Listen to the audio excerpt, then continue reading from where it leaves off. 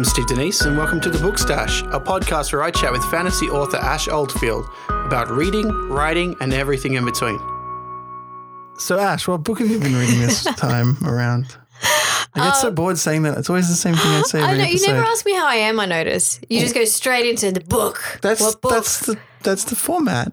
Yeah, how are you, Ash? I'm all right, thank you. Thank you for asking. It's really nice to be asked that every now and then. I'm going important. All right. Yeah, how are you? I'm excellent. Excellent. Good to hear. So, what book have you been reading? What have you been reading, Ash? I wanted to talk today about The Little Prince by Antoine de Saint-Exupery. I hope you said that right. We practiced so many times. So The Little Prince is a book that is really famous. I think there's even a shop called The Little Prince. I think there was an animation made of it. I could be wrong with that. That's correct. But I don't think many people have actually read it. This was on my list of books I shared a little while ago. Do people read? Say they've read, but haven't read? No. The essential books you must read before you die list that I've been going through. And this was one of the first ones that I picked up purely because it's so little. And I thought, I can handle that. Yeah. So I wanted to talk about this because it is a list I talked about. And it was such a fantastic little book. I'm really glad that I did read it. Yeah. So The Little Prince, it's written in the style like it's a children's book, but it's got lessons that are really important for adulthood, and it's a really heavily quoted book. So people have probably heard quotes from this book without realizing that that's where it's from. So it's a tale right from the Wikipedia page. It's a tale of loneliness, friendship, love, and loss. So it was based on, they think it was based on the author's experience as an aviator after World War II. So Antoine de Saint-Exupery was a member of the French aristocracy who fled France because of the war and all the horrible things that were done there. So he wrote this book. It's actually one of the most translated books in the world. So that's during the Nazi occupation of France? Post. Just after that? Yeah, I think so, yeah. I don't know. I've got I'm terrible with timelines. It was either after World War I or after World War II. It was after one of the World Wars that he went, and he was visiting the Sahara as an aviator. So the basic premise of the book, which is why they think it was almost semi-autobiographical, is because it was about an aviator being stranded in the Sahara Desert. And he has only 8 days of food and water as supplies. So whilst he's trying to fix his plane, he encounters a golden-haired boy from another planet. This planet is called B612. And this little prince, recounts his life story and all the planets he has visited. So the planet he comes from, it's really tiny, so you could walk it. Like, he's like a giant in comparison to it. You kind of need to see the pictures to see what I'm talking about. I think I've seen this visual before. Yes. So this little boy recounts all the planets that he has visited. Very, very fanciful, but the tone itself is very somber.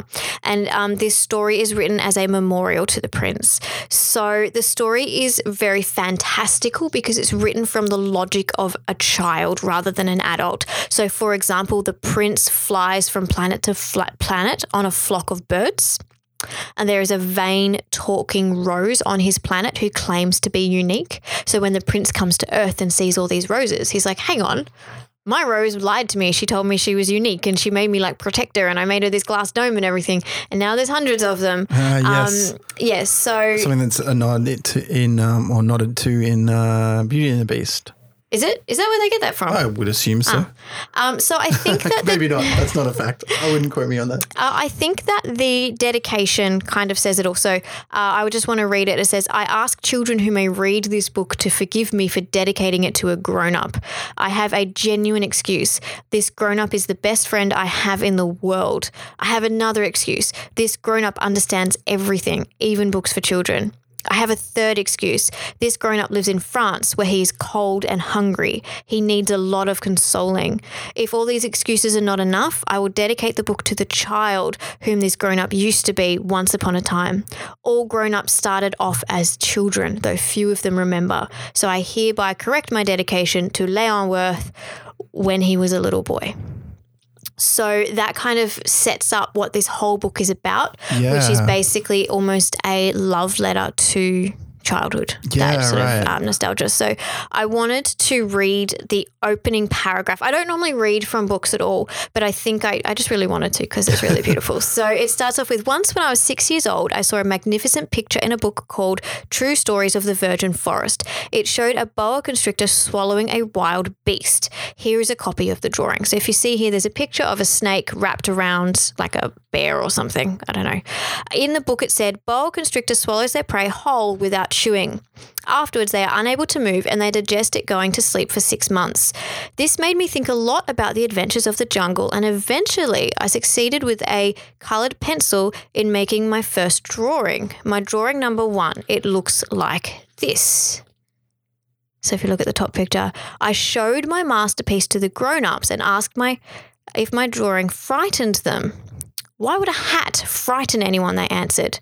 My drawing was not of a hat. It was of a boa constrictor digesting an elephant. So then I drew the inside of the boa constrictor for the benefit of the grown-ups. Grown-ups always need explanations. My drawing number 2 looked like this. The grown-ups now advise me to give up drawing boa constrictors altogether, from the inside or the outside, and devote myself instead to geography, history, arithmetic, and grammar. So it was that at the age of 6, I gave up a wonderful career as a painter. I have been discouraged by the failure of my drawing number 1 and my drawing number 2. Grown-ups never understand anything by themselves, and it is exhausting for children always and forever to be giving explanations. I had to choose a different career then, so I learned how to fly aeroplanes. I have flown all over the world, and geography, I will admit, has served me very well. At a glance, I can distinguish China from Arizona, which is very useful if you get lost in the night. In the course of my life, I have therefore had many dealings with many important people. I have lived a great deal among grown-ups. I have observed them from close up. This has not greatly improved my opinion of them.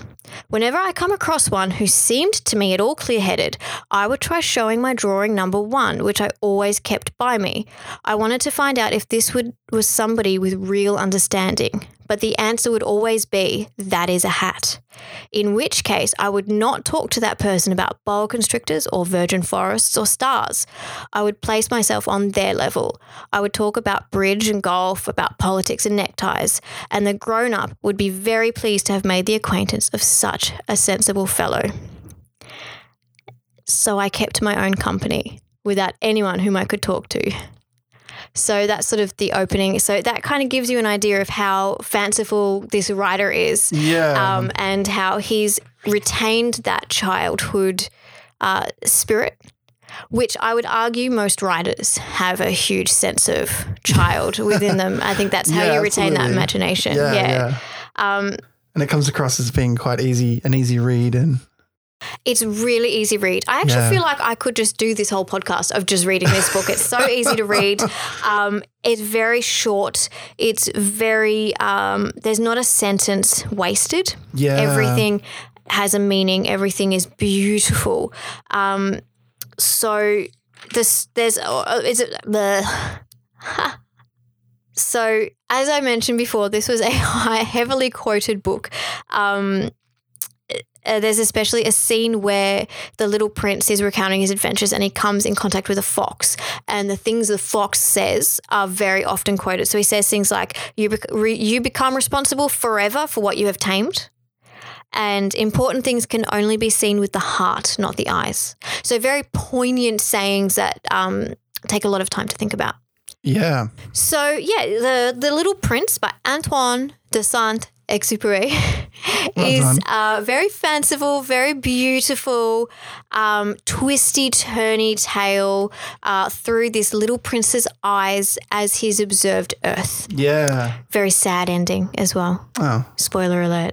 But it's nice. It's a beautiful story and great illustrations. I only got the Penguins Classics version, so I didn't think it would have the pictures inside. Yeah. And it does. So I definitely. They're pivotal to the narrative, right? Absolutely. Yeah. So I think this is not an audiobook. This definitely, you need the pictures. Hence you can't read all the chapters on the podcast. Yeah. Oh, that's the picture of the prince on there. Yeah, I saw that when I was flicking through before. Yeah, that's very cool. So it's an absolutely beautiful book. Oh, it was published in 1943. So it's in between World War I and World War II. I know enough to know. Wait, No, that's during World War II. But he wrote it before that, right? Yeah. Yeah. Presumably. Yeah, no, he must have written it after World War. I don't know. Anyway. I did actually research this heavily, so I should have known. We'll cut this bit out. I'm going to leave it in. All right. So what takeaways could you give our listeners about that book, Ash? What did you learn? I actually didn't want to talk so much about this book as the writer himself. Yeah. So this writer had some really interesting writing habits. So he would often start writing at 11 p.m. He'd fuel himself up with coffee. So he'd have a tray of coffee and just keep drinking and drinking. And he would write for hours, like kind of hyped up on coffee, write until he'd pass out asleep. Oh, wow. And then he stated that he was absolutely obsessed with his work. So while he was working on it, he couldn't do anything else. He was a huge perfectionist. So he used to write page upon page by hand, then cross out most of it, and then substitute like 100 words for one word. So a sentence would be replaced in place of a page. So he had this intense concentration. Yeah. So original drafts would be reduced by as much as 2/3. Crazy. Yeah. So, and actually I have to say, other than writing throughout the night, doped up on coffee, because I can't do that because I have a day job. Yeah. This is actually really similar to my own writing process. So I write my first drafts, and then I do tend to cross out about 2/3 of it and write everything from scratch.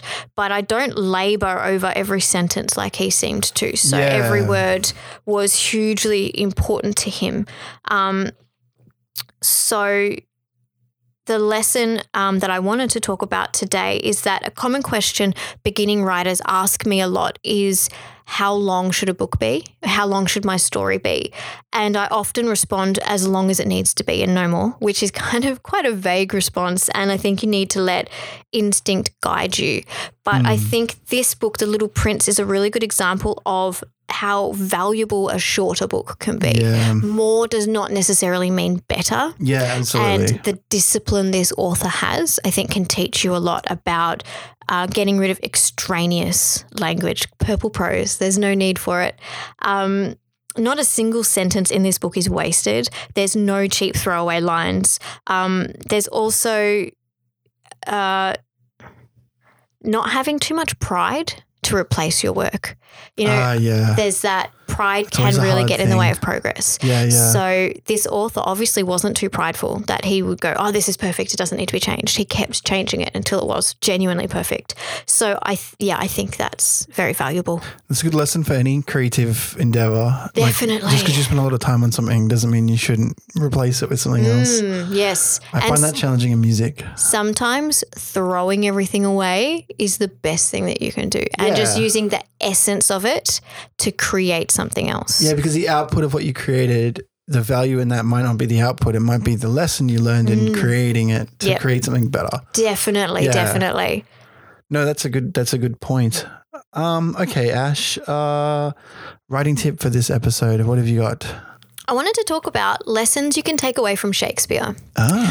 Because I am a teacher, and some of my students the other day were complaining they've chosen Shakespearean English as a VCE subject and are worried that there's no value in that. And they're like, oh my gosh, I've screwed everything up. I didn't even know that was a subject. I didn't know that was a subject. Maybe it's not VCE. It might be year 10. Right, I don't know. My year levels are kind of all over the place. Yeah. So maybe it's a kid who skipped a year level at my school. So it sounded like a really cool subject to me, and I was really jealous that they could study that. Yeah.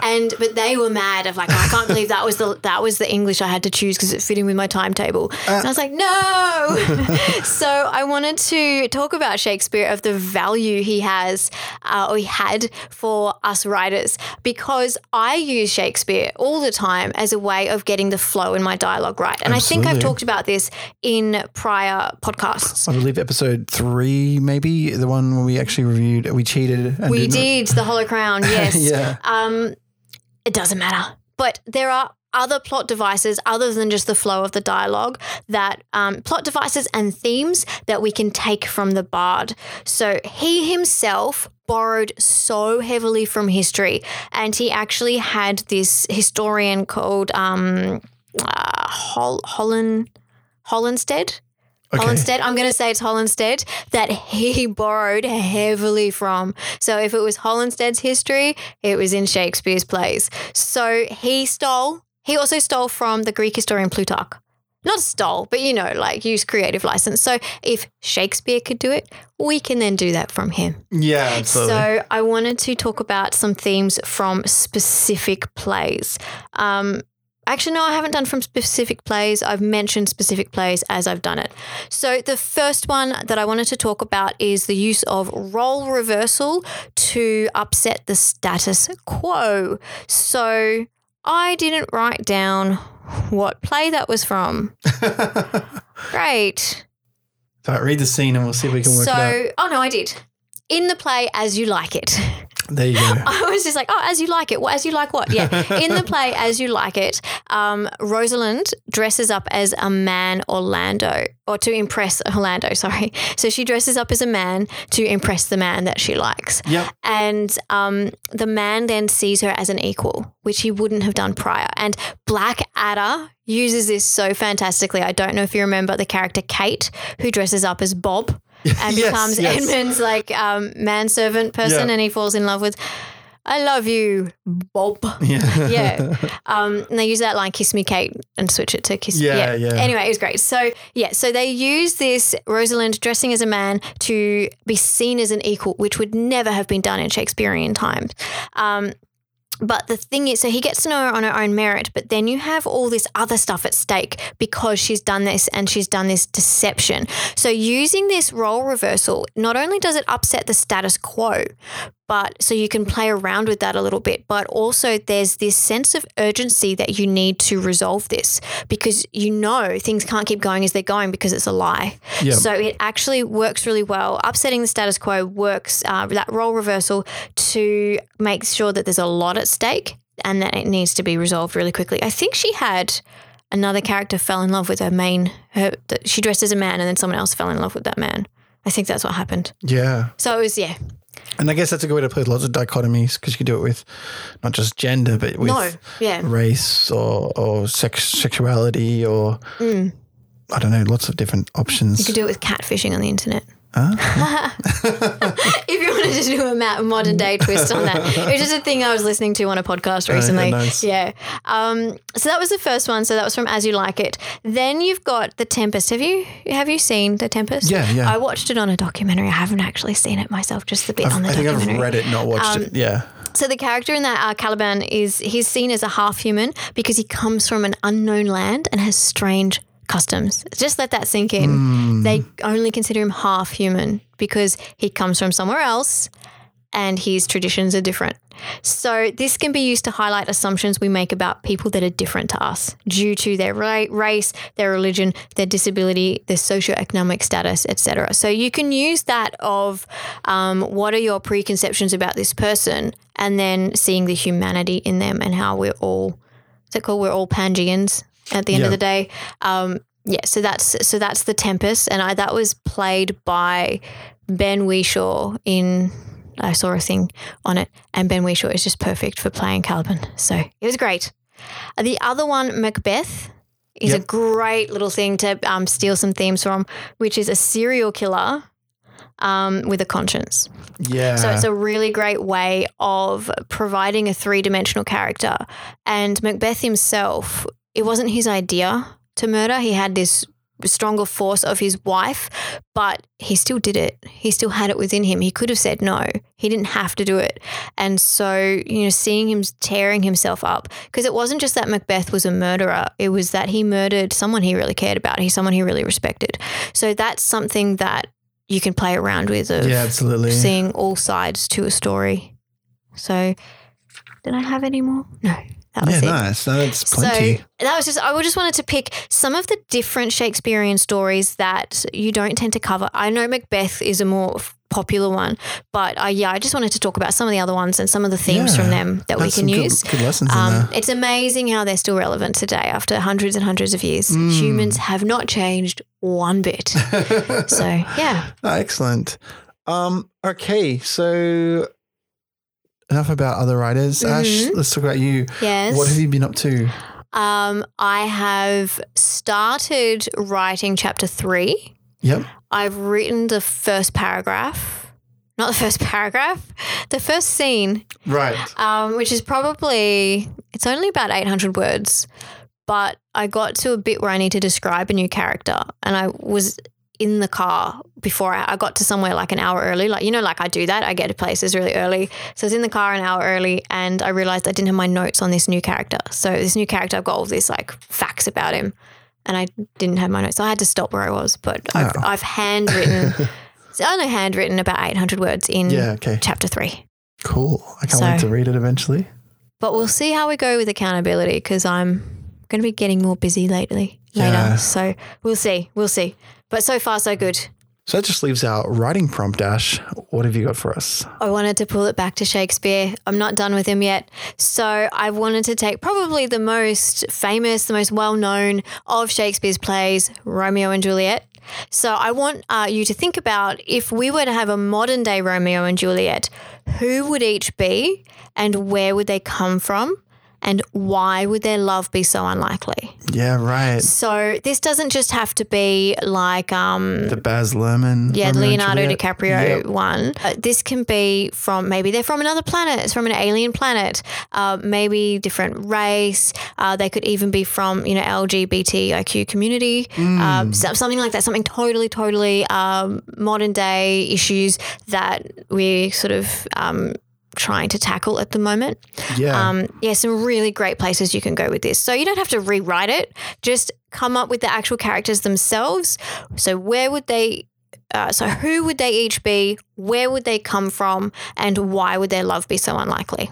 That's everything, I think, for this episode. So I think we've covered everything today. Okay, so as always, you can find us on our website, which is bookstashpodcast.com. We're also on social media. So on Instagram and Twitter, we're just bookstashcast, or one word. And on Facebook, you can do a search for the Bookstash and you'll find us that way. Until next time, keep reading, keep writing, and we'll see you soon. We'll see you soon.